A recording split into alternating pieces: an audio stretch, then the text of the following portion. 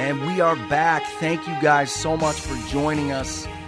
A little special edition midweek deep dive interview. Obviously, there's a lot going on. And oil is at the center of it. Energy is at the center of it. And my thoughts, our guest today is one of probably two people that I think about when I've got a question about what's going on with energy. And so naturally, we reached out to her and see if she was willing to come on today and fill us in on some developments. We've had a lot of those in the last 24 hours, and probably we'll have a lot more. So without further ado, Tracy, also at Shy Girl, is how it's so funny, Tracy, when we talk, because I think of you as Shy Girl, right? It's the Twitter handle. I know. You know that I came to know you through. And so anyway, but Tracy, thank you so much for joining us and agreeing to do this. Yeah, absolutely. Thank you for having me. So I think the best place to start, especially for the listeners to our show and our podcast, I think most people are aware of what's going on in energy markets now, but we've seen a pretty sharp pullback here in oil. You and I DM'd a little bit yesterday, and you were telling me that we needed a pullback. Kind of walk us through where you think we are and what you were looking for when you said we needed a pullback. And then the announcements that came out today. We've got about 3 announcements, Tracy, that I wanted to run by you. Okay. First, as it pertains to the actual commodity, I think that the news that's moving markets today is more I don't know what the word is, more ephemeral, right? There's not a lot of data tied to it. Whereas, we have announced the embargo on our side. Russia has said that they're going to restrict the export of certain natural resources. What do those two actions, what we know about them anyway, what do those two actions do to oil markets, and where does that put us compared to where we were before those announcements were made? Right. Well, I mean, to be honest, if you look at the U.S., we'll start with the U.S. de facto embargo. First, we don't really buy that much from Russia, right? We get 2% of our oil from Russia. And we actually don't – we mostly buy product from them. So we buy Mazut 100, which is like a heavy fuel oil that we use for blending with the lighter stuff to make distillates, which we need. That said, those quantities are not so large that we can't get them from somewhere else. I mean, okay. we could get them from Canada. We can get some stuff from Brazil. And then the administration is currently begging Venezuela for oil. They'll let them off sanctions if U.S. is the only person to that they will export to. Okay, so hold on. And this is on one of my lists I want to talk to you about. Does Venezuela, you were saying that the way that we replace our Russian oil, you thought Brazil was the place to go. Why would we be going to Venezuela? I think this administration has no grasp of global energy at all whatsoever. I mean, if we look at what Venezuela is producing right now is, they're at about 800,000 barrels per day, down from 3.5 million barrels, at the height, right? So, right. I mean, they have aging infrastructure. Their refineries catch on fire all the time. I mean, this isn't really where you want to be going. And also, there's a way to look at this. Russia and Venezuela trade a lot in oil. So, I mean, it's very possible if we, if Venezuela says, okay, we'll sell to the United States, you're going to lift sanctions. We don't actually know if they're not selling us Russian oil right back. Oh, I wouldn't put it past them, right?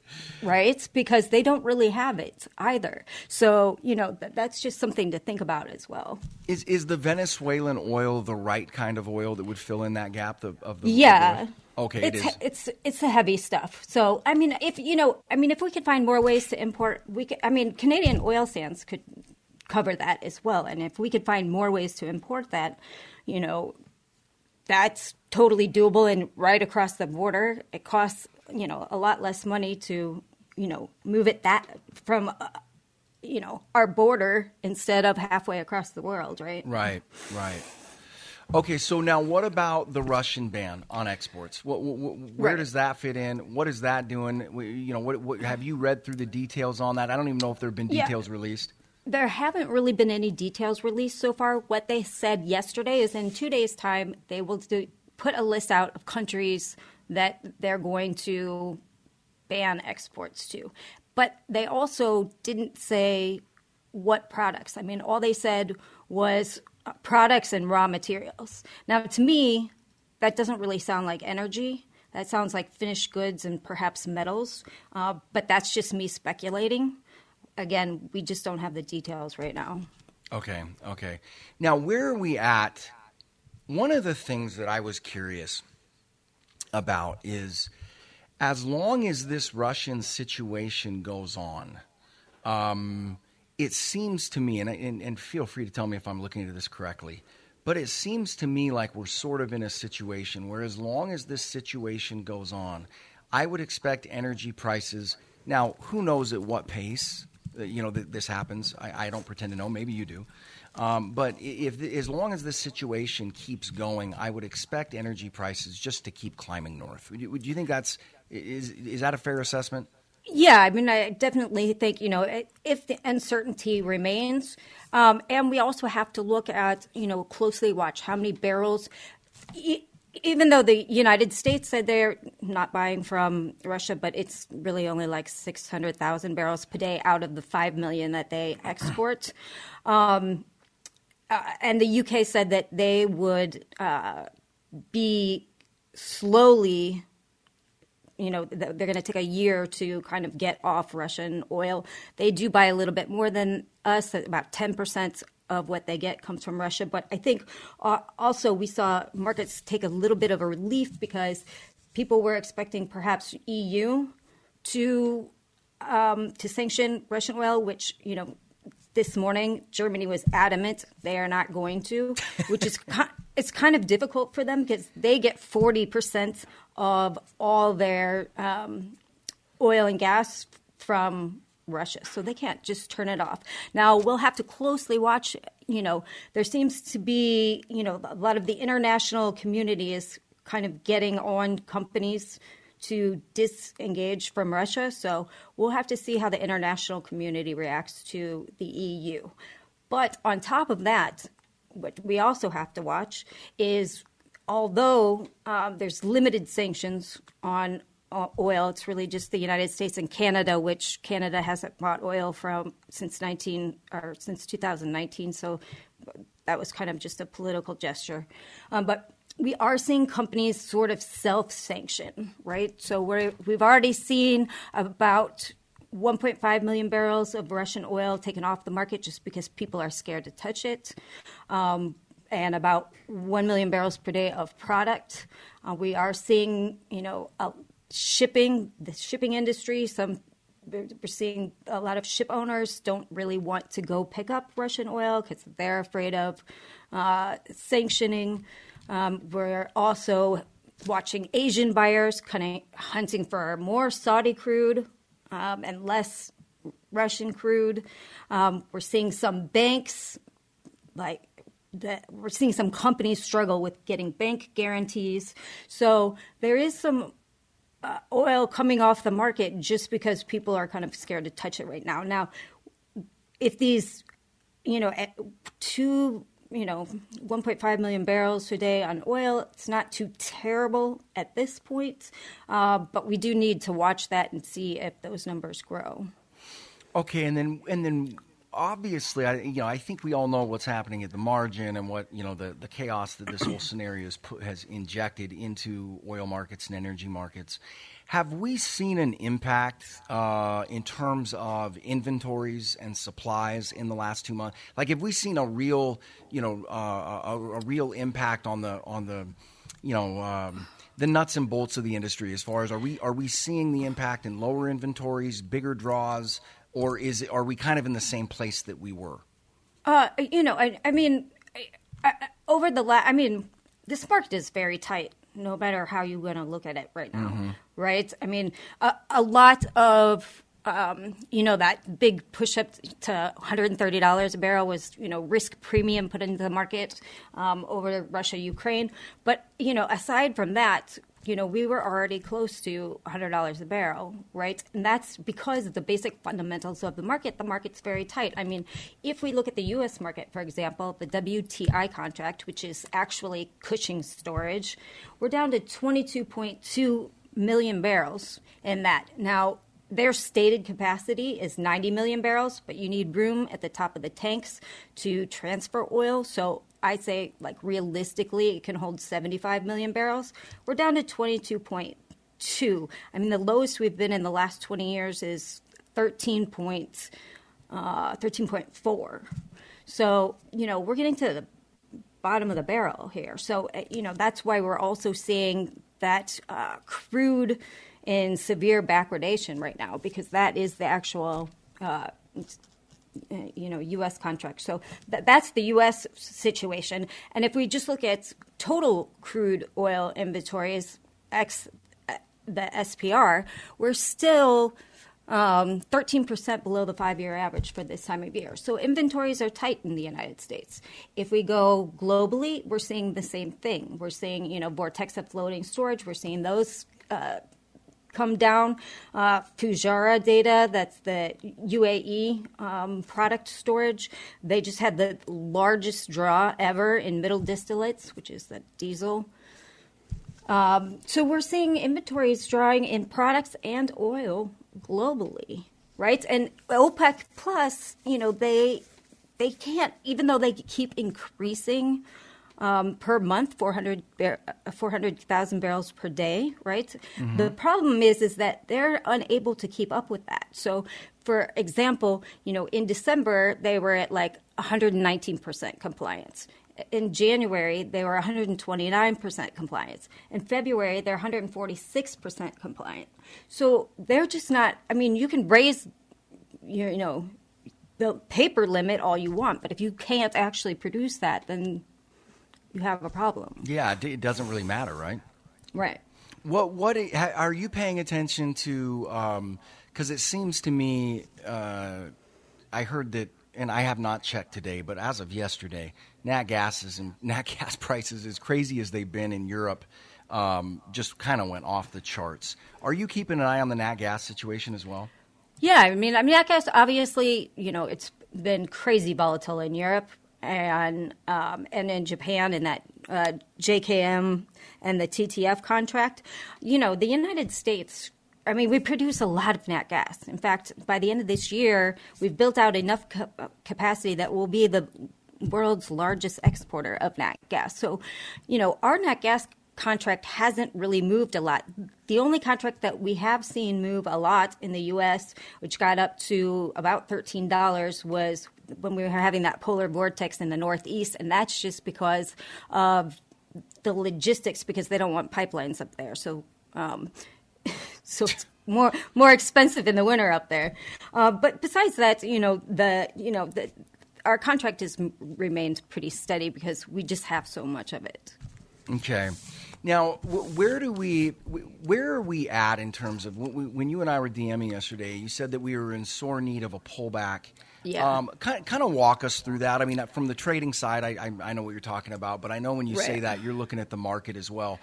Kind of give me what you had in mind, what you're looking for, and then kind of levels that you're watching right now.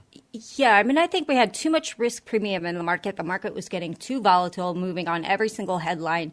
I think we, aside from looking at the charts technically speaking, I think we're going to move higher into the summer because oil inventories are tight.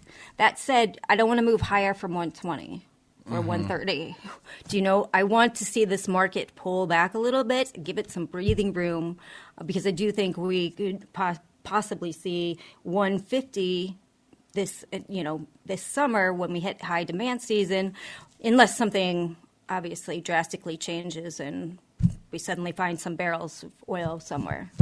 Under somebody's mattress, right? Right.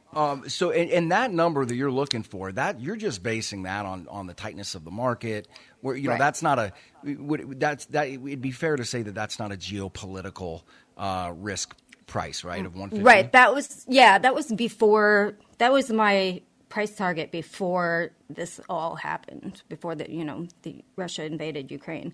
So, just based on the fundamentals of the market. Again, we had that huge, like $30 risk premium in the market too soon, too fast, too volatile.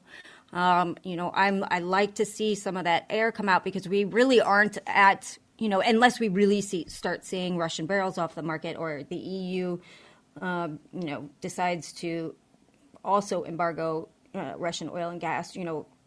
I think that was, just too soon, too fast. Yeah.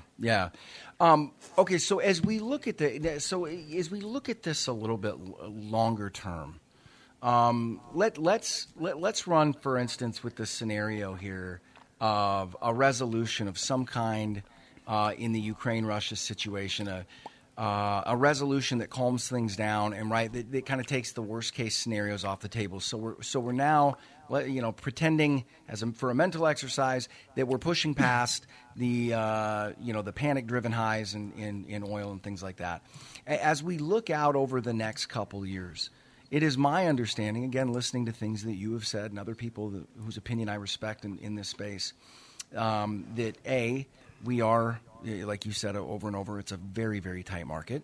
We know the financing issues that are being thrown at a lot of these companies, the things that can and probably will prevent production. What are we looking at naturally going forward in terms of the next 12 to 24 months as far as the price of oil goes? Obviously what happens in the economy overall is going to have an impact on where you see demand and all that kind of stuff. But if we're looking at a somewhat normal, I'm not sure what that means anymore, a normalized environment, where do you kind of see that natural trajectory taking us? Right. So if we have, say hopefully we get a peaceful resolution to the Ukraine situation, because nobody likes war. Right. I still think, my long-term trajectory is still, I'm still very bullish this market just because of, even though suddenly the Biden administration is saying, oh, well, it's all your fault for not producing enough. I mean, which is just a ridiculous argument because they were, the second he got in office, he tried to stop oil drilling. But, aside from that, there are a lot of problems with asking U.S. oil to drill. First of all, they want to keep investors right now. Investors have gotten burned in the past twice, bigly. Yeah. And so, they're focused on, capital discipline, free cash flow, dividends, and stock buybacks right now. Then the other part of that is you can't just turn on the taps, right? It takes at least 6 months to get an oil well to production, and that's if it's already drilled.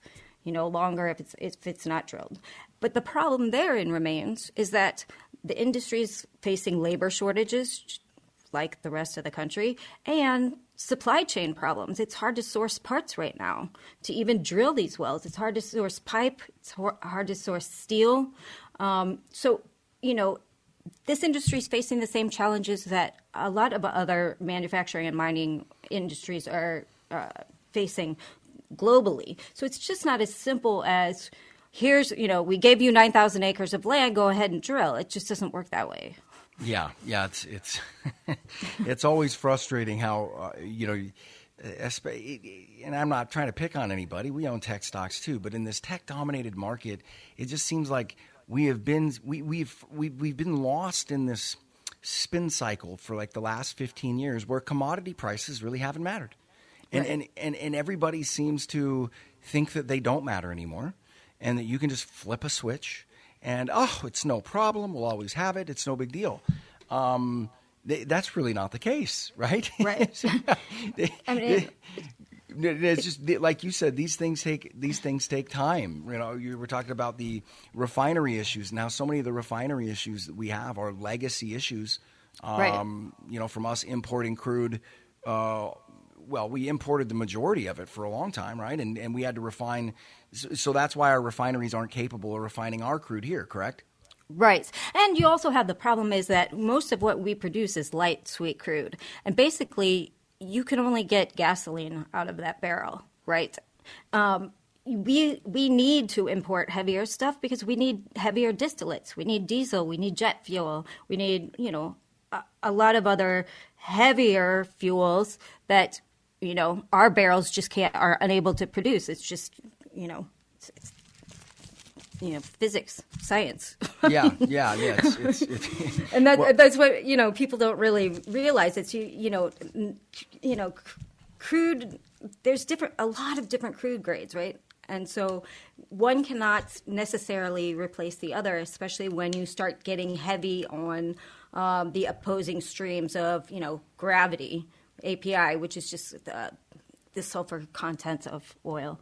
I mean, not to get too technical, but so we do. We're going to need to import because we need other fuels than just gasoline. Yeah, where do you think? In I think I know the answer to this, but I know that you do, so I will defer to you as all things related to oil. One of the things that we've been watching is a lot of the offshore companies. I mean, first of all, the move in the energy stocks in general, to me, is pretty incredible. It seems to me like that sector is priced like, I've heard people be like, well, I think the majority of the move's over in oil, so oil stocks are a sell. And my answer to them is, apparently you have not run through the numbers, right? Like, right. If we're at 80 to 90 oil, based on the prices we're looking at on a lot of these things, I mean, they are just you'd still want to be vested in these stocks. I mean, these companies are making money. You know what I mean? Even if the oil comes, at $80, $90, we haven't seen $80, $90 in years. Right. Right? And then these companies, right? They're not spending anywhere near as much on CapEx. Right. They had to tighten their belt severely to survive over the last two. So a lot of them have been paying down debt drastically. So not only do you hit this kind of nirvana price as far as oil goes, but there's less to encumber that cash, right? That cash is just dropping to the bottom line in so many of these companies, isn't it? Exactly. I mean, if you look at, there's just some great buys still, even though we've seen, moves well off the lows in that sector. I mean, there's still room to run, and those companies are in a lot better shape than a lot of other companies out there. Finally, they've gotten their act together, right? Yep. And, PE ratios are not insane. No. Well, right? the other thing too is, and I've been trying to explain this to people. They're not even close to insane. And exactly. Go look at the average sale. Right, the PE ratio is looking at the last 12 months of production.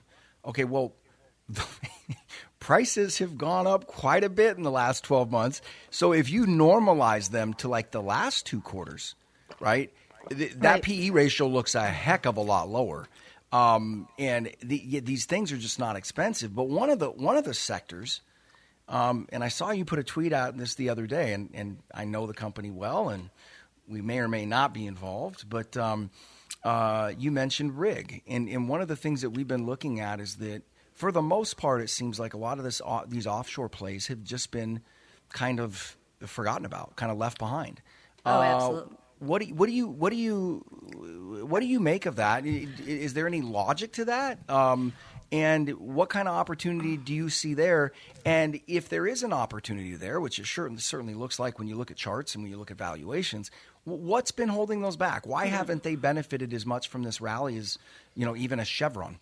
I think that I think because there haven't been there are some exciting discoveries going on right now offshore, and companies. If you look at the majors, mm-hmm. they're pulling out of like shale plays, but they're still looking at offshore, mm-hmm. right? Because it seems to be less damaging for them. When people look, because of the ESG movement and everything, don't do shale. Shale is bad, right. But go.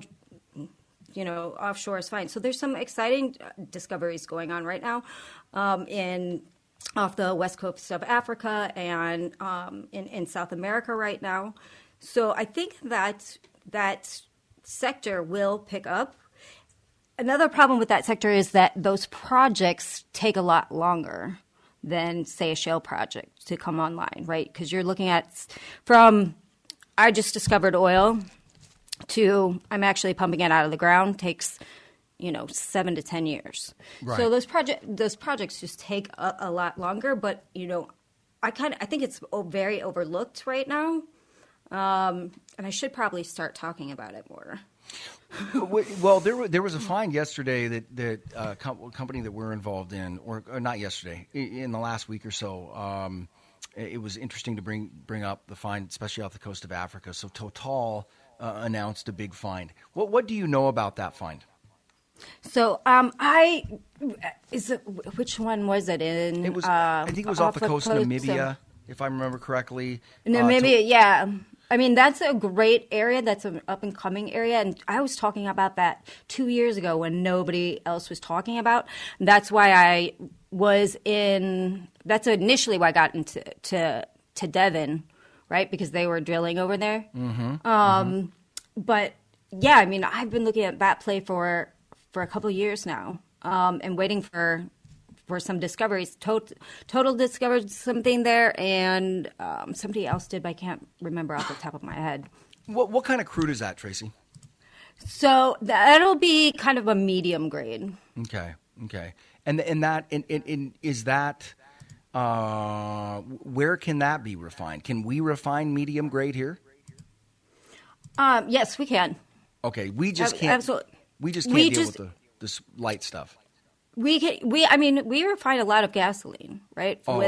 With our own oil. That's fine. It's just that domestically, we need other fuels. So we import and refine the heavier fuels that we also need to use. Okay, gotcha.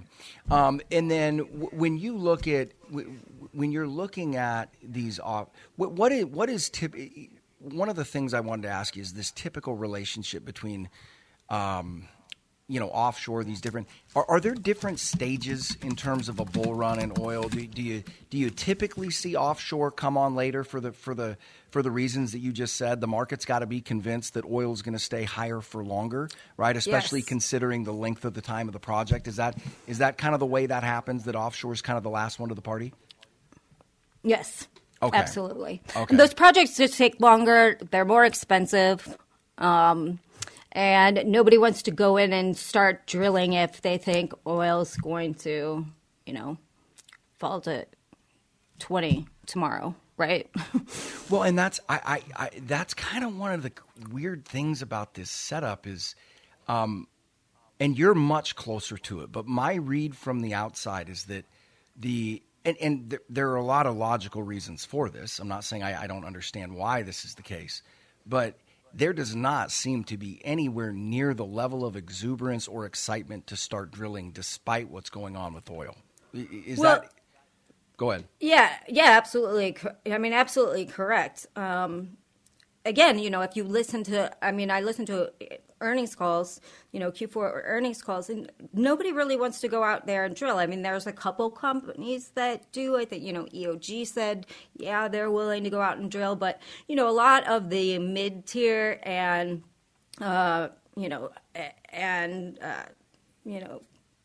majors, they don't want to drill more.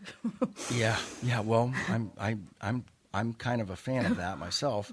Right? Yeah, not for the price of, not obviously, I don't think $200 oil is good for the economy, but in terms of, I don't want them incinerating my capital either, like they have so many times over the past cycles, right? Well, exactly. And they don't want to, again, they don't want to lose investors right now. I mean, they've been the bottom of the barrel, the last pick of, any stock in the S&P 500 for a very long time, right? I mean, we went from literally, they were 20% weighted in the S&P to literally below 2%. And we're now at about 3%. So there's a lot of room for this, for this sector to grow.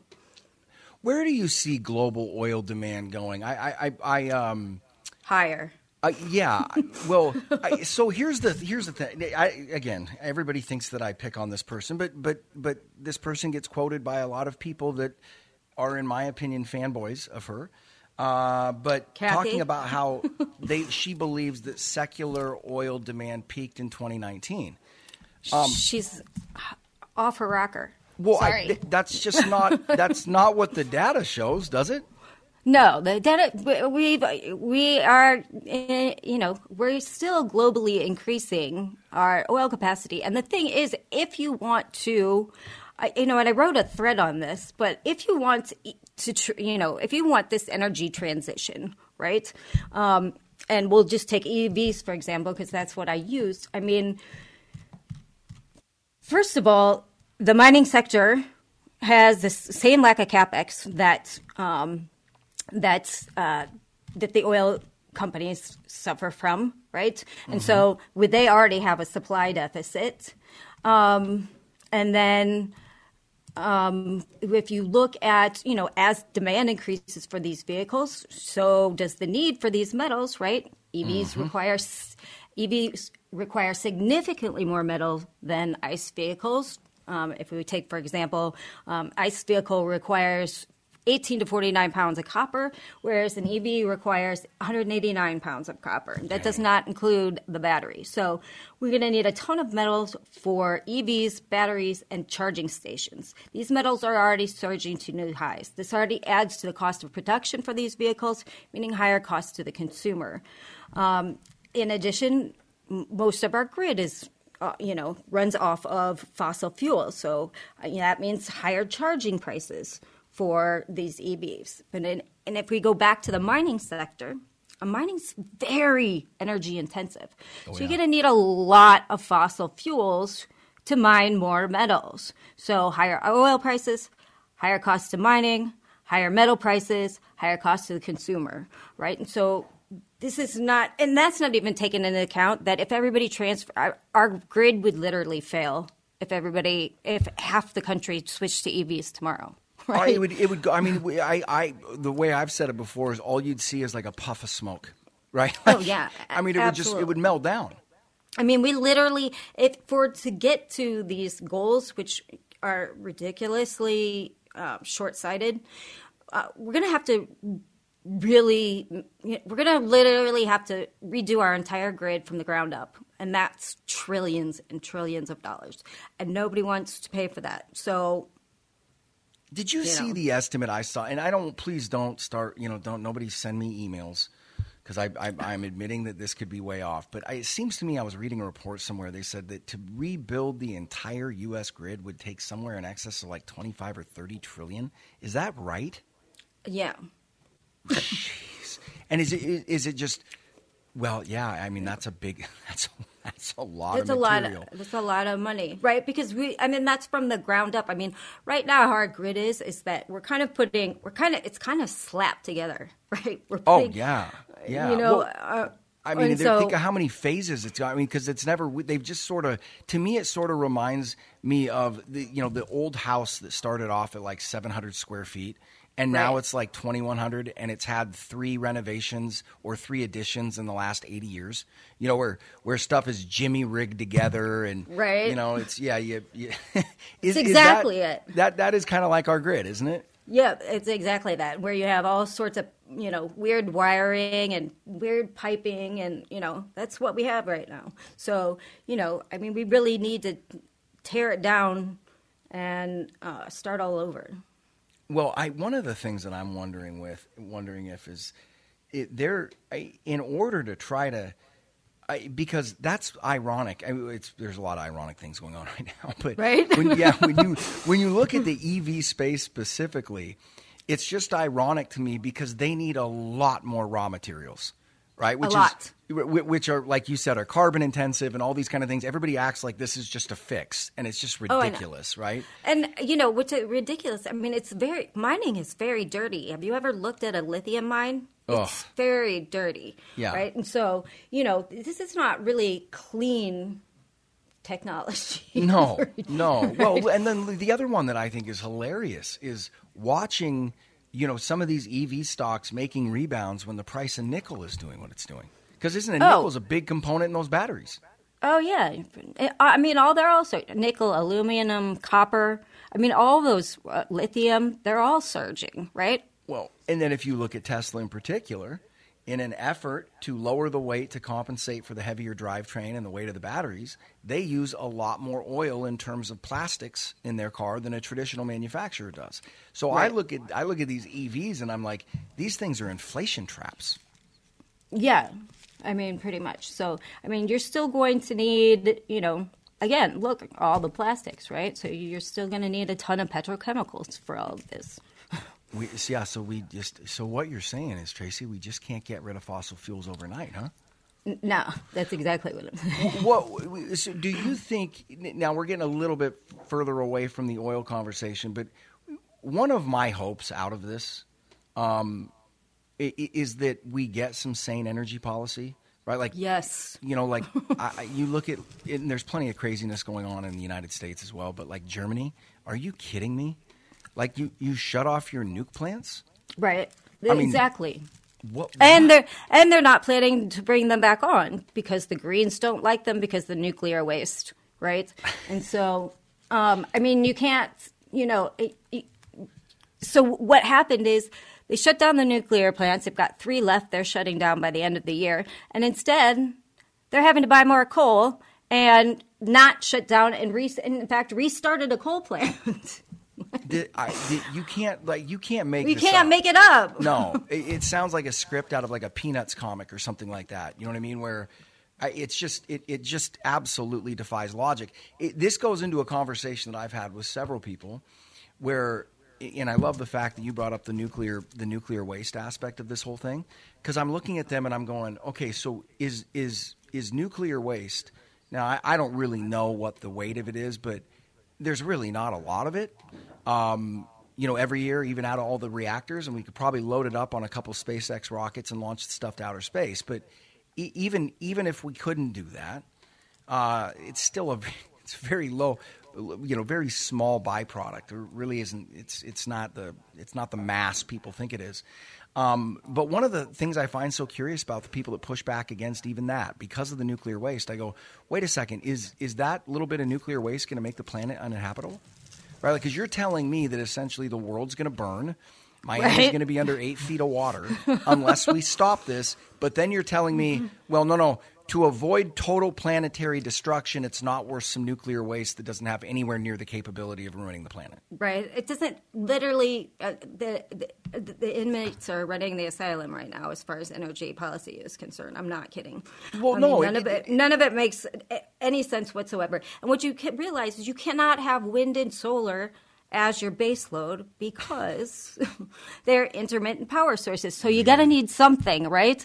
And, we just saw Germany backtrack and, they wanted initially earlier this year when they were talking about it, COP26, they didn't want natural gas at all, right? Now we're seeing them backtrack and they decided that they're going to build an LNG SPR after all of this. And, try to get more involved in the natural gas market. But I mean, that's a complete 180 from they were, just 5 months ago. Right. Well, and that's the natural gas subject to me is another one that is a mind boggler. Can you, and you may not know all of this, I'm assuming you got a pretty good idea of it. How much cleaner is nat gas versus oil and then even versus coal? Are you familiar with that? Yeah, I mean, I don't know the exact figures, but I mean, natural gas is very clean burning, right? It's a lot less polluting, I should say, than obviously coal or oil. Well, because correct me if I'm wrong, but much more of it burns, so there's just less. I'm not using the right words. Yeah, I mean it's a clean. I mean it's clean burning fuel. I mean the only reason it's so clean that that rotten smell when you smell nat gas. Yep. We actually put that smell into nat gas. Right. So you can tell if you have a leak or not. Otherwise, I mean you can't even smell it. Well, and then one of the things I've said too is if you don't think nat gas is acceptable, go home and do me a favor. Turn all of the burners on your stove and leave them on overnight. Now, that's probably a fire hazard, but to my point, then get up and measure the air quality of your kitchen and then see if there's any soot on the ceiling. And then what I will tell you is that you will see virtually no air quality degradation, and you're not going to see black marks on your ceiling.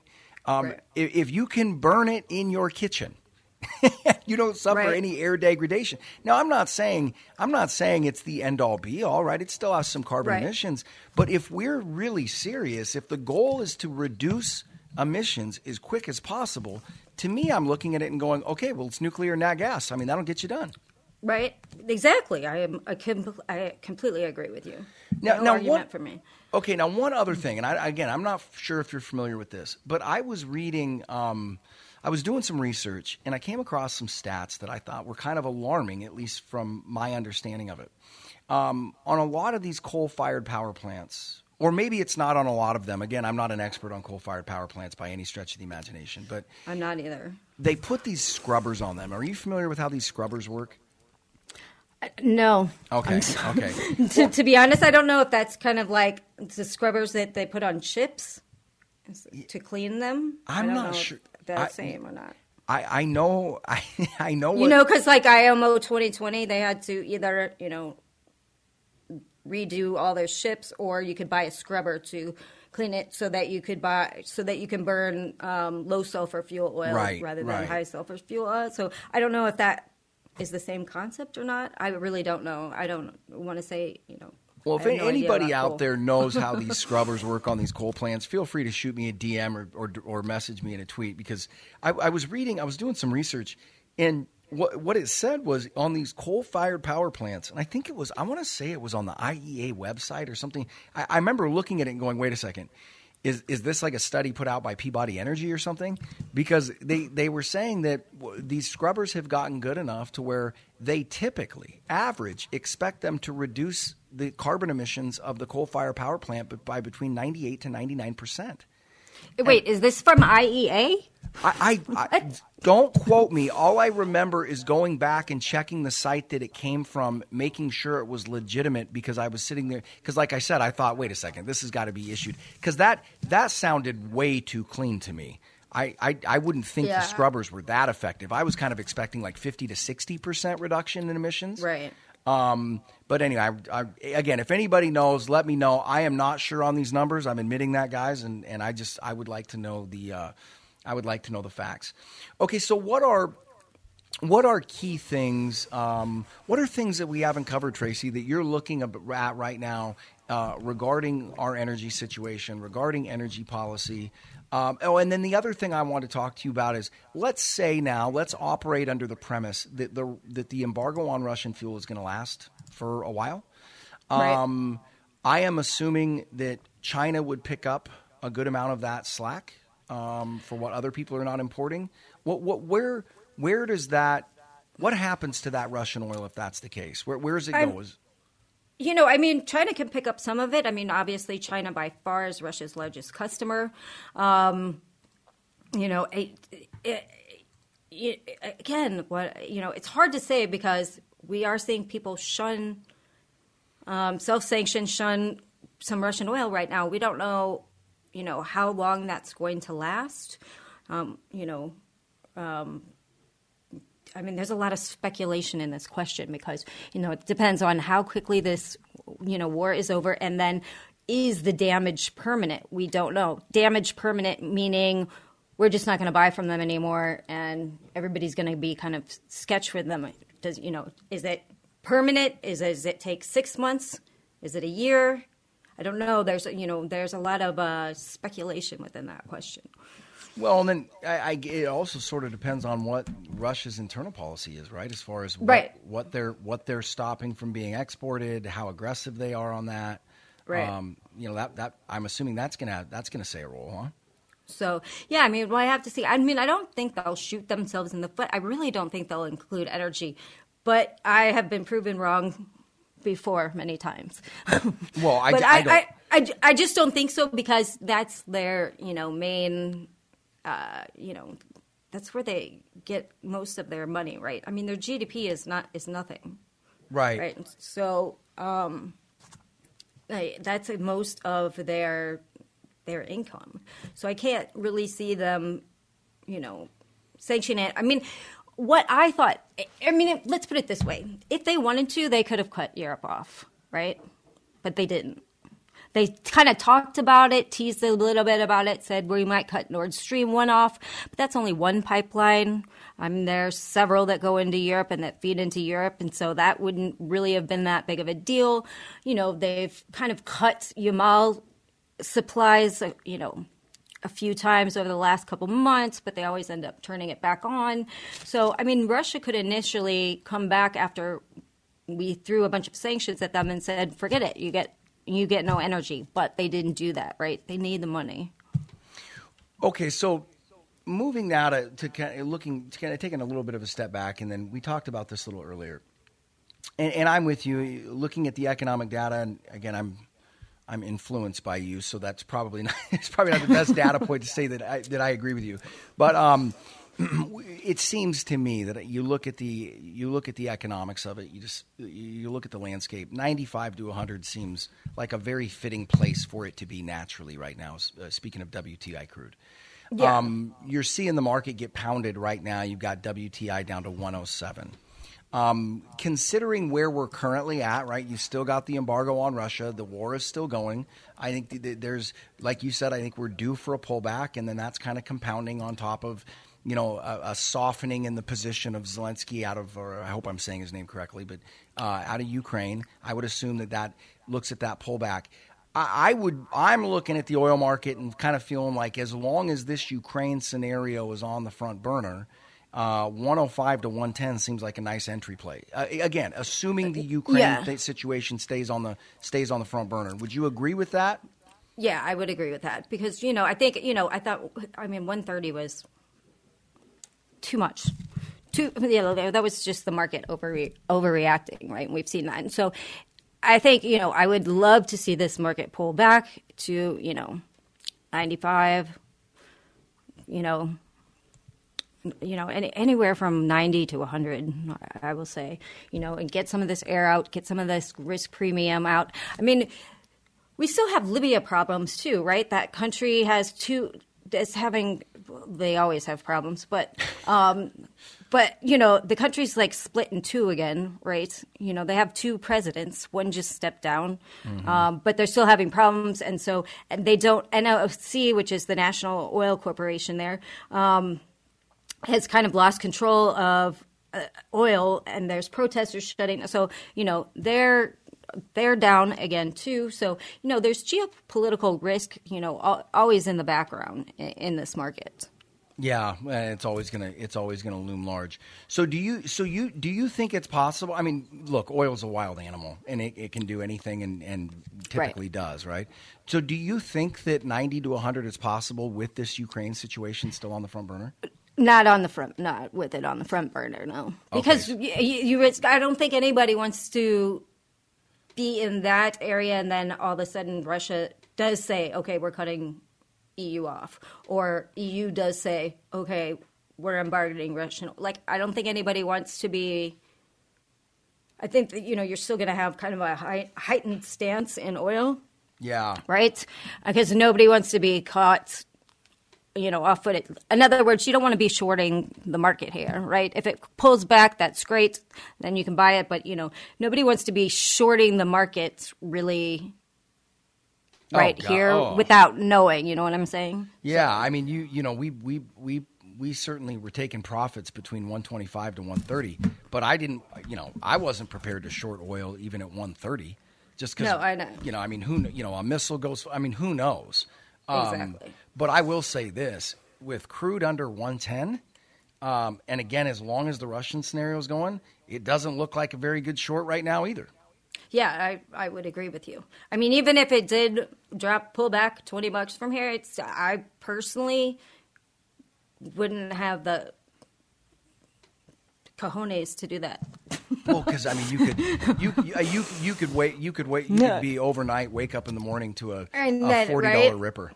Right? Exactly. Thanks, but no thanks. Yeah, no, not interested. That is the opposite of good risk management, right? Exactly. Okay, so in closing, Tracy, and I appreciate you agreeing to do this, and I feel like I've got a much clearer picture of where we're at, what we're looking at. Anything else that we need to keep an eye on that you think plays into this that we haven't discussed at all? I mean, I think we pretty much really covered it. I mean, I'll just stress again, I think we need to really look at the volumes that are being taken off the market by self-sanctioning from Russia, right? We don't want to start seeing those get too big. You're going to see a bunch of announcements like we did today about, OPEC's probably, we just heard from Iraq said, yes, we can produce more. And you're probably going to see a lot of headlines like that coming on. But you have to remember that OPEC Plus is a group, and they all have to decide on that together, right? And so far, Saudi Arabia and UAE basically have the most capacity to bring those volumes up. But what they said is, just this week, earlier this week, they said, we're a group and we're not going to just go ahead and produce more. It's got to be a group. And I've said this since June of 2020. This is a more cohesive group than ever. And they learned their lesson, and they're not going to turn on each other again. Right, and so and the Saudis basically reiterated that just on Monday, I believe. Yeah. That's to me, that is obviously that's the toughest part of navigating this, is that the impact that the political winds and whims, right, have on this. Because in a situation like this, rumors, headlines, political statements, today was. Today was what? We were down 15% at one point. Then we bounced back up 10%. Then, be careful out there. I don't know if I would really be wanting to trade like the futures contracts at this. I'd probably either look at, something like options and a defined risk, or, really the equity side of it. I think, there's a lot more upside for these companies. Yeah, and even and with as crazy as this market is and as underpriced those things are, one of the things that we've been saying is, look, I think the valuations long-term are phenomenal. But, even if you don't see oil dip below 85 in the next 12 months, I would not be surprised if it did, right? Let's say you got this Russian-Ukrainian situation resolved. I would not be surprised to see XOP drop 20 to 30% on that. It very well could. I think it would get bought right back up. I mean, I'd be in there buying with both hands. But yeah, so would I. I'm already looking at these stocks right now, and there's so many of them that are so detached from fundamental reality that this market to me is still waiting. It's amazing. It's like they're not listening to the Fed, that they're not watching interest rates. To me, it's like the trade that everybody wants to make is to short commodities and go long tech. I know, but it's because that's what they're used to be doing since 2008, when the Fed started flooding the market with easy money, right? That's been the trade for years now, right? But the thing is that we're now at a point that it's really, we have a real supply-demand issue. It's not like, I like value, it's not like value versus growth, right? Battling it out anymore. We actually, in the commodity markets, we have problems in the ag markets right now. I mean, I posted a chart today. If you look, literally there's no room for error for the Western Hemisphere planting. Elsewhere, screwed on soybeans, right? So, we're having supply-demand issues with Ukraine today. Just decided not to export wheat, barley, any of their cereals. Just announced that today. So we have real supply-demand issues. They're coming up on plant season. If they're in the middle of the war, they can't plant. We have real supply-demand issues. I talked about metals already, in the energy, metals, ags. This is a very different environment than we've seen, over the, last decade. Well, yeah, and I think it even stretches longer than that. To be fair, very, very few people running books today have navigated a market with inflation above 5% in the last 40 years, right? And that is a completely different environment and a completely different game. And, I watching these people in the midst of what's going on the inflation side, in the midst of what the Fed seems hell-bent on doing, trying to pile back into these names and pick apart them on the tech side, I'm just sitting there looking at them and go, hey, have at it, guys. I'll sell them to you, you know? Yeah, right? I just don't, it's just that, it's just a very, very different environment. People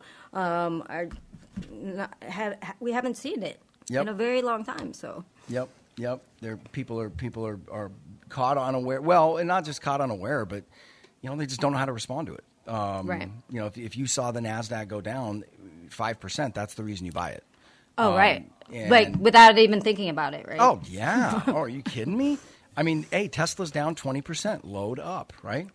Right. Anyway, all right, Tracy. Well, thank you so much for being with us and taking time out of your day to do this. And hopefully you guys got something out of this. I mean, it's getting it right from the horse's mouth. She's as smart as they come when it comes to energy markets. And I really appreciate you taking the time to join us today.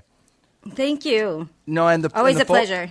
All our pleasure. The folks can follow you at Chigirl, CHIGRL on Twitter.